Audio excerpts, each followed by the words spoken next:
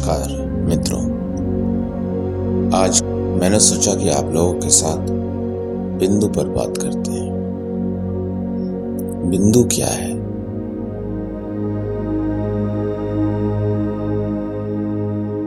यह विज्ञान में, भूगोल में, भौतिकी में बहुत ही बड़े कौतूहल का विषय है। बिंदु एक ऐसा स्थान है जिस पर टिकने की बहुत समय से, बहुत बड़े कालखंड से ऋषियों ने, मुनियों ने, योगियों ने, वैज्ञानिकों ने चेष्टा की है।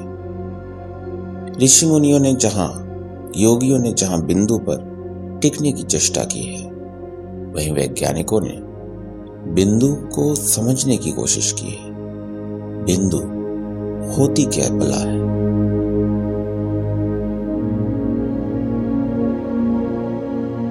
तो ऐसे ही कौतूहल के साथ योगी जन बिंदु नहीं पहुंचे। योगी जन बिंदु इसलिए पहुंचे क्योंकि क्रिया उन्हें बिंदु तक ले गई। योगी जनों ने बिंदु को जाने का प्रयास नहीं किया, वो स्वतः बिंदु तक पहुंच गए।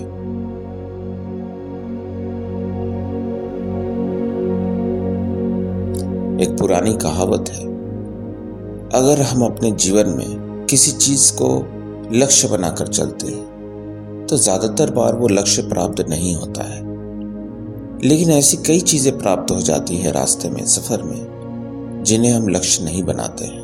कहने का तात्पर्य यह है कि अगर हम कोई लक्ष्य ही न रखें, सिर्फ क्रियावान बन जाए, जो स्वतः हो रहा है उसे होने दे, तो हमारी चेतना स्वयं कहीं न कहीं तो पहुंचेगी ही।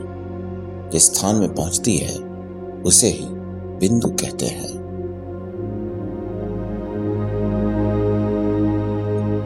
हर चक्र के केंद्र में एक बिंदु होता है। यहां तक कि कुंडलिनी नामक जो ऊर्जा है, उसके भी केंद्र में बिंदु ही है। शिवत्व में भी बिंदु होता है।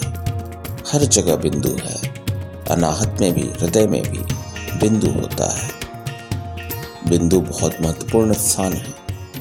बिंदु पर टिककर योगी को अपनी चेतना के बल पर सिर्फ टिकना ही नहीं होता है, वहां से उसे अपने इष्ट की आराधना भी करनी पड़ती है।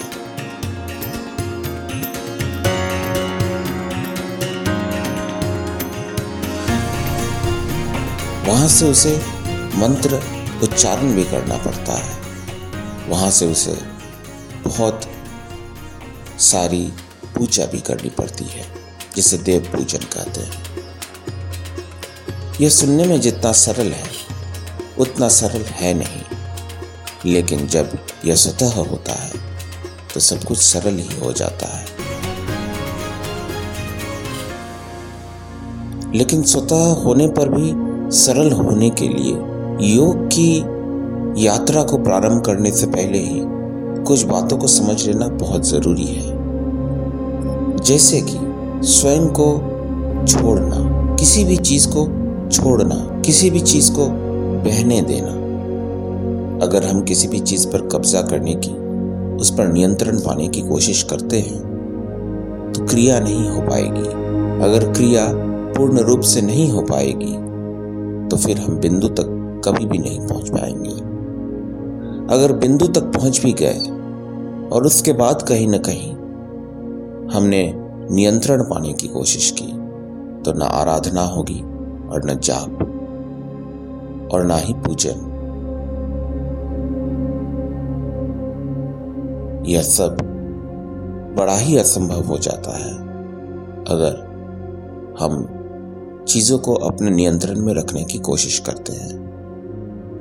योग नियंत्रण का विषय नहीं है, पर हाँ, योग तारतम्य के बारे में जरूर बात करता है। तारतम्य बहुत जरूरी है। सब कुछ तारतम्य में होना चाहिए। ऐसे तो कहा जाता है कि कुछ भी अनियंत्रित नहीं होना चाहिए, सब कुछ नियंत्रण में होना चाहिए। ये जो संसार, जो सृष्टि हम अपने चारों ओर देख रहे हैं, जिस सौर मंडल में हम निवास कर रहे हैं, उसमें सब कुछ एक नियंत्रण में है। उसी तरह से हमारे शरीर के अंदर भी सब कुछ एक नियंत्रण में है। इसलिए हम हर रोज समय पे सोते हैं, समय पे उठते हैं, समय पे अपने कर्मों का संपादन करते हैं। परंतु जब हम योग की यात्रा को प्रारंभ करते हैं, जब हम क्रिया की यात्रा को प्रारंभ करते हैं, जब हम क्रिया को जगाते हैं, जब हम कुल देवी को जगाते हैं, जब क्रिया प्रारंभ होती है तो यह एक भंवर के समान होती है। यह घूमती है और धीरे धीरे इसकी गति बढ़ती जाती है। इसकी गति तब तक बढ़ती रहती है जब तक कि अंदर की सारी ऊर्जा थक न जाए। जब ऊर्जा थकने लगती है तो ये बड़ी ही चालाकी से अपनी गति को धीमे कर लेती है। इतना धीमे कि गति ही समाप्त हो जाती है। हमें ऐसा लगता है कि हम गति शून्य हो चुके हैं। अगर उस वक्त हमें किसी मशीन से, किसी यंत्र से नापा जाए तो हमारे अंदर की जो गति थी, जो कंपन था, वो लगभग शून्य के नजदीक है, पर शून्य नहीं है। परंतु कुछ ही देर में फिर से गति पकड़ने लगती है। धीरे धीरे गति पकड़ती है और गति बढ़ते जाती है।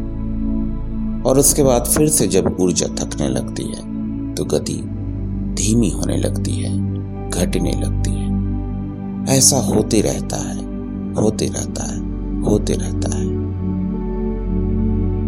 हम एक भंवर से दूसरे भंवर में यात्रा करते हैं, दूसरे से तीसरे, तीसरे से चौथे, चौथे से पांचवें, पांचवें से छठे, छठे से सातवें, सातवें से आठवें। इस तरह अनेक भंवर हैं। 100 से ज्यादा भंवर हैं। और फिर हम 100वें भंवर से पहले भंवर में भी वापस आ सकते हैं। यह सब कुछ आपस में जुड़ा हुआ है। यह सारे भंवर जो हैं एक दूसरे से जुड़े हुए हैं। यह तंतुओं के समान है। यह हमारे अंदर का तंत्र है।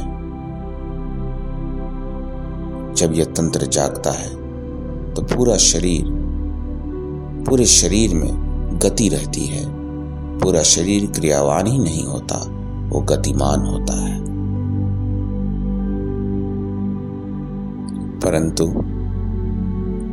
इस भंवर के हर भंवर के केंद्र में एक शून्य भी होता है, जहां पर गति समाप्त हो जाती है, जहां पर हम शांत हो जाते हैं। यह भी स्वतः होती है, यह भी क्रिया के ही अंतर्गत आती है। क्रिया हमें शून्यता की ओर ले जाती है। इस शून्यता में सिर्फ विचार ही नहीं रहते, गति भी नहीं रहती, कंपन भी नहीं रहता। इस अवस्था को प्राप्त करने के लिए क्या चाहिए? इस अवस्था को प्राप्त करने के लिए उस क्रिया में, उस भंवर में जो काफी देर तक चलता है, उसमें हमें अपने आप को समर्पित करना होगा। हमें योग नाम के अभ्यास की ओर स्वयं को समर्पित करना होगा। हमें क्रिया में विश्वास करना होगा। हमें क्रिया में ही आनंद उठाना पड़ेगा।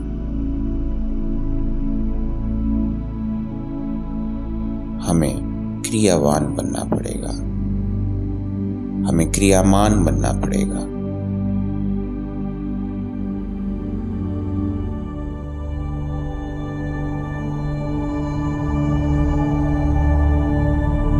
यह कठिन है, परंतु असंभव नहीं।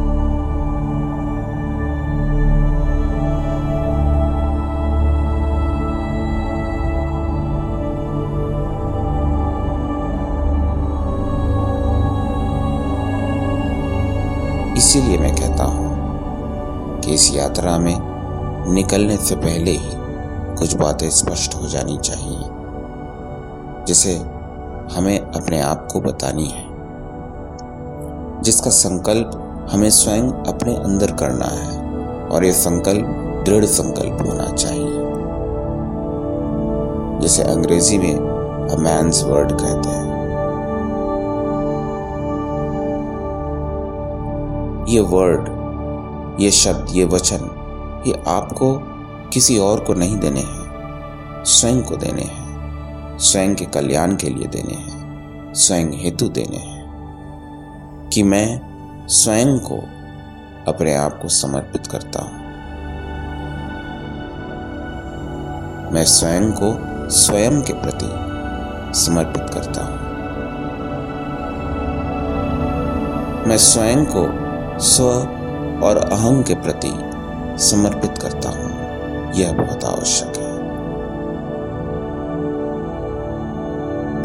कृष्ण ने इसी विज्ञान की एक छोटी सी व्याख्या अर्जुन को दी। वो पूर्ण रूप से विस्तार से इस बात को नहीं बता सके, या यूं कहे कि उनके बताने का तरीका अलग था, क्योंकि अर्जुन कोई वैज्ञानिक नहीं थे और ना ही अर्जुन ने भौतिकी शास्त्र का अध्ययन किया था। अर्जुन एक योद्धा थे। अर्जुन लाठी चला सकते थे, तलवार चला सकते थे, तीर धनुष चला सकते थे, मल्ल युद्ध कर सकते थे, मुष्टिक युद्ध कर सकते थे, भाला चला सकते थे, तोमर चला सकते थे, बर्छा चला सकते थे, ढाल से अपनी रक्षा कर सकते थे, अपने रथ को भी संभाल सकते थे। घोड़ों को चलाना, घोड़ों पर लगाम लगाना भी अर्जुन को आता था, परंतु अर्जुन कोई वैज्ञानिक नहीं थे। अर्जुन भौतिकी शास्त्र के शिक्षक तो क्या, उसके छात्र भी नहीं रहे थे। तो इसलिए कृष्ण ने अर्जुन को संक्षेप में जो बात उन्हें समझ आए उस तरीके से उन्हें बताया, जिसे आज हम श्रीमद् भागवत गीता के रूप में जानते हैं।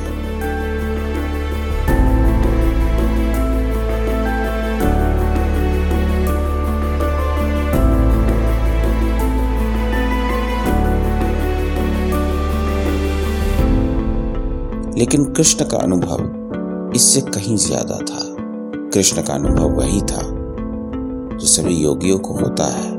वैज्ञानिकों का अनुभव इस मामले में शून्य को लेकर के थोड़ा सा हटके है और थोड़ा सा अनूठा भी है। जैसे कि विज्ञान कहता है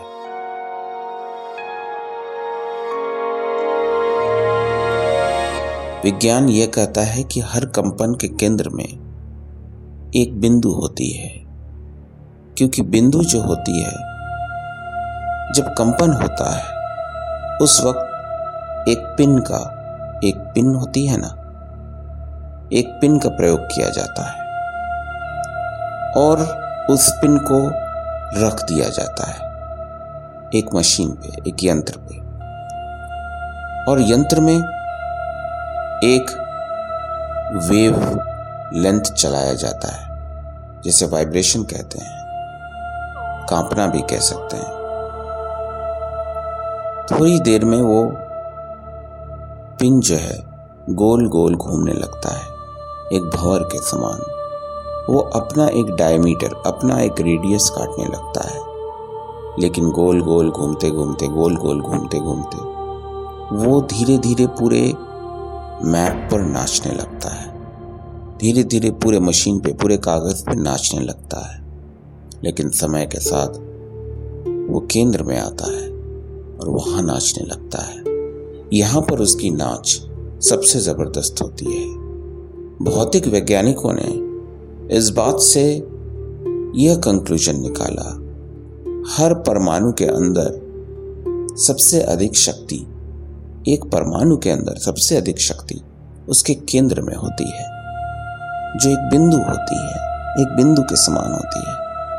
इसी बिंदु को उन्होंने न्यूक्लियस कहा और इससे निकलने वाली शक्ति को न्यूक्लियर एनर्जी कहा। आज कई सारे देश न्यूक्लियर एनर्जी अथवा परमाणु शक्ति का प्रयोग बम बारूद बनाने के लिए कर रहे हैं, पर हाँ, सब मानते हैं कि इससे अनेकों अथवा सारे कार्य किए जा सकते हैं। कम से कम सारे नहीं तो अनेकों कार्य तो जरूर किए जा सकते हैं। यह परमाणु शक्ति है। इसकी खासियत यही है, यहाँ सबसे ज्यादा शक्ति होती है। तो केंद्र जो है, बिंदु जो है, वो शक्ति का प्रतीक भी है। इसीलिए योग में भी जो चक्रों की व्याख्यान है उसमें बिंदु का बहुत ज्यादा महत्व है। जब तक योगी शिवत्व को प्राप्त नहीं कर लेता तब तक उसके अंदर भंवर रहते हैं और उन भंवर के केंद्र में शून्य होते हैं। जब यह स्थिति भी पार हो जाती है तो शून्य से वो एक अलग दिशा में चला जाता है और उसी दिशा में आगे बढ़ने पर उसे शिवत्व की प्राप्ति होती है। लेकिन यह बहुत लंबी यात्रा है, यह बहुत दूर की बात है। सबसे पहले भंवर में जाना है और भंवर के केंद्र में जाना है। लेकिन केंद्र में जाने के लिए, केंद्र में बने रहने के लिए, केंद्र में टिकने के लिए, हमें बिंदु पर टिकने के लिए हमें बहुत ज्यादा विश्वास की जरूरत है।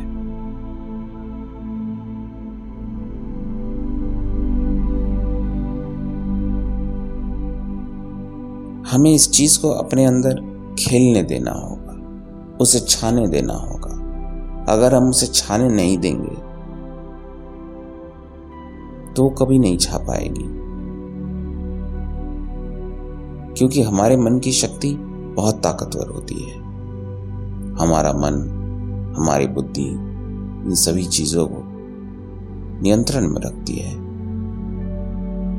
पर अत्यधिक नियंत्रण अच्छा नहीं होता। जब वो नियंत्रण हमारे लिए काम नहीं कर पाता तभी हम ऐसी चीजों की ओर जाते हैं। जब नियंत्रण हमें वो सब नहीं दे पाता जिस सब की हमें इच्छा है, तभी हम अनियंत्रण की तलाश शायद कर सकते हैं। पॉइंट ब्रेक एक फिल्म है जिसमें कहते हैं कि ये लाइन है, मुझे दिख रही है। उसका साथी कहता है लाइन नहीं है, फर्क यही है। योगियों को लाइन दिखती है, दूसरों को लाइन नहीं दिखती, पर लाइन होती है। हमें उसी लाइन को पकड़ना है, हमें उसी लाइन को छूना है। यही योग है। योग में लाइन नहीं दिखती, कोई लाइन ही नहीं होती है। अगर आपसे कोई कहे कि बिना गाइड मैप के कैलाश चले जाओ तो आपको कैसा लगेगा? वो कहेगा ठीक है, मुझे गाड़ी दे दो, मुझे हेलीकॉप्टर दे दो, मुझे मैप दे दो, मुझे कोई टूर ऑपरेटर दे दो, कोई गाइड दे दो, कुछ पैसे दे दो, मैं चला जाऊंगा। पर एक समय में ऐसा होता नहीं था। लोगों को बस इतना पता था कि कैलाश नाम का एक जगह है जहां भगवान शिव और माता गौरी निवास करते हैं। भगवान शिव और माता गौरी के दर्शन के लिए कैलाश पर्वत जाते थे। हालांकि उनमें से बहुत ही कम लोगों को इनका दर्शन हुआ, पर साथ में यह भी मान्यता थी कि अगर कैलाश पर्वत के 108 चक्कर, उनकी 108 परिक्रमा लगा दी गई तो सब कुछ हो जाएगा, मोक्ष मिल जाएगा। कैलाश पर्वत के 108 परिक्रमाएं लगाना आसान नहीं है, असंभव के बराबर है। परंतु ऐसी बात नहीं है कि किसी ने लगाई नहीं है, बहुतों ने लगाई है।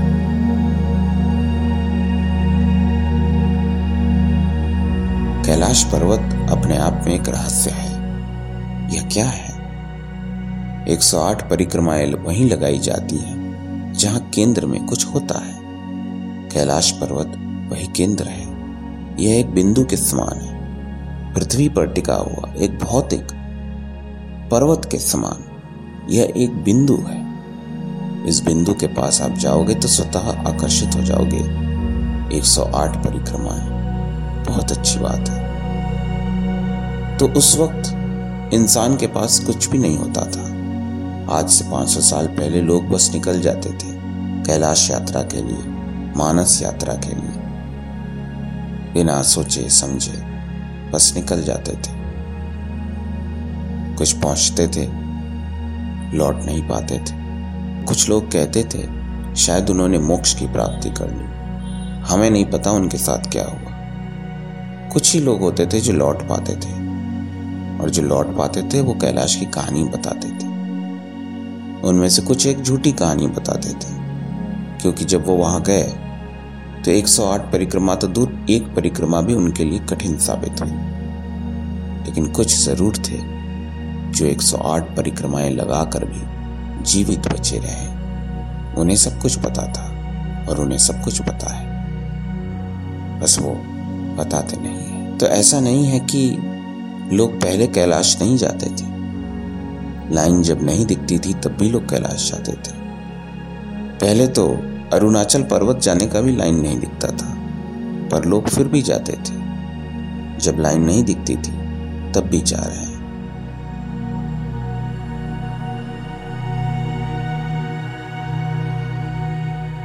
वो विश्वास का लाइन है, वो विश्वास की रेखा है। हमें विश्वास करना होगा और हमें विश्वास के ही आधार पर आगे बढ़ना होगा।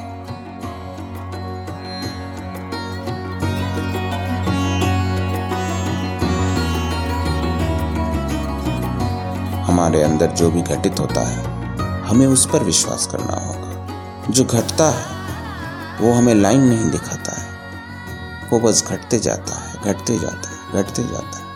वो कभी भी हमें लाइन नहीं दिखाएगा। जब हम शून्य में पहुंचेंगे तब भी हमें कोई लाइन नहीं दिखाई देगी। जब हम शिवत्व में होंगे तब भी हमें कोई लाइन नहीं दिखाई देगी। लाइन कभी दिखती ही नहीं। यही योग का खेल है और यही उसकी अद्भुतता भी है, यही उसका विस्मय भी है।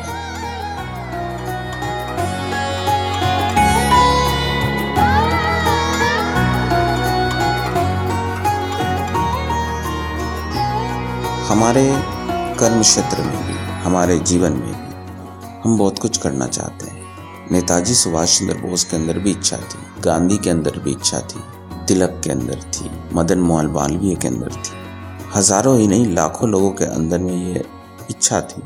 और ये इच्छा उसी वक्त से पनपी थी जब 1857 में विद्रोह हुआ था। उस विद्रोह के बाद से ये इच्छा बनी रही कि हमें गुलामी से मुक्ति चाहिए।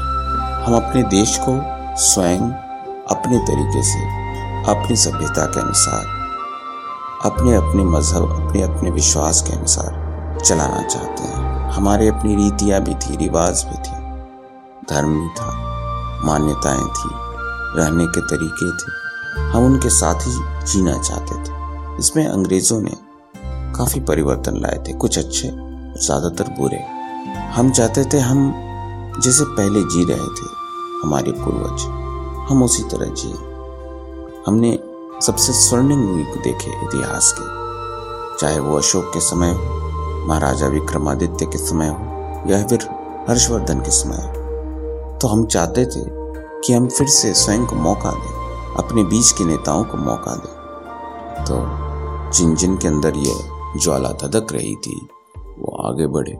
इसका कोई ब्लूप्रिंट, कोई प्लान उसके पास नहीं था, थी तो बस इच्छा और अंदर धधकती हुई ज्वाला। काम हुआ। यह 1918 की घटना है। उस वक्त प्रथम विश्व युद्ध लगभग समाप्त हुआ था या फिर समाप्त होने के कगार पे था। उस दिन के ठीक 29 साल बाद हमारा देश आजाद हो गया। गांधी के जीवित रहते ही आजाद हो गया। आजादी देखने के बाद ही वो इस दुनिया से गए और जाते समय उन्होंने 3 बार राम नाम का जाप किया कि राम नाम का जाप मृत्यु के समय भी होता है। जब हम दुनिया से जाते हैं तो राम का नाम ही लेकर जाते हैं, क्योंकि हमारे अंदर एक विश्वास होती है। अगर हम विश्वास के साथ राम बोलेंगे तो हमारे राजा हमारी मदद के लिए जरूर आएंगे, हमें मोक्ष दिलाएंगे। हमने राम को कभी भी भगवान नहीं माना। हम जानते थे वो विष्णु के अवतार है, पर हम जानते यह भी थे कि वो भगवान नहीं है, वो मनुष्य है। और वो हमें सबसे बेहतर समझ सकते हैं, क्योंकि वो हमारे ही तरह है, हमारे बीच के हैं, हमारे अपने हैं, हमारे राजा हैं।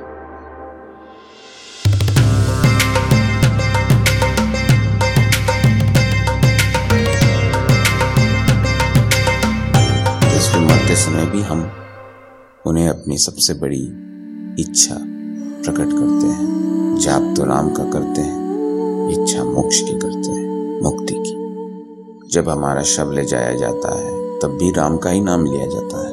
बनारस की गलियों में यह बहुत गूंजता है। तो राम का महत्व भारत के नागरिकों के जीवन में बहुत ही बड़ा है। ये बहुत बड़ा शब्द है, राम।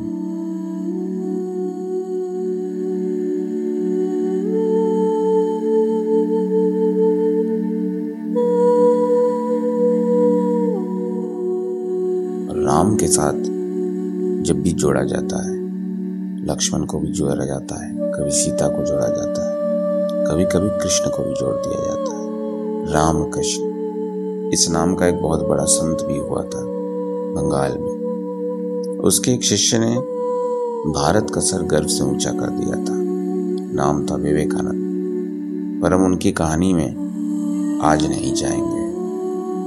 हम आज बात कर रहे हैं राम की, कृष्ण की, शून्य की, शिवत्व की।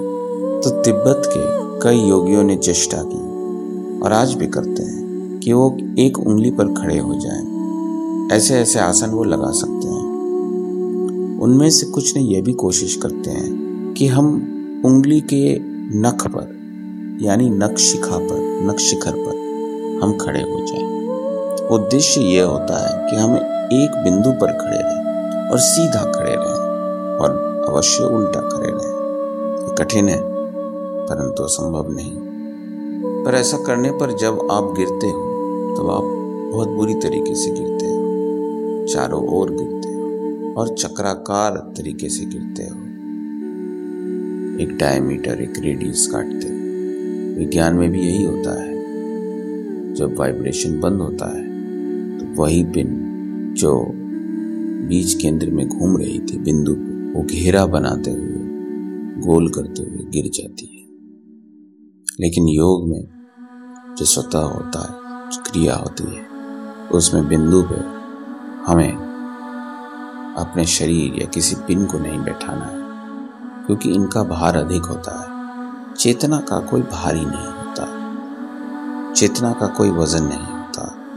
यह एक वजनहीन चीज है, इन्हें आप महसूस भी नहीं कर सकते।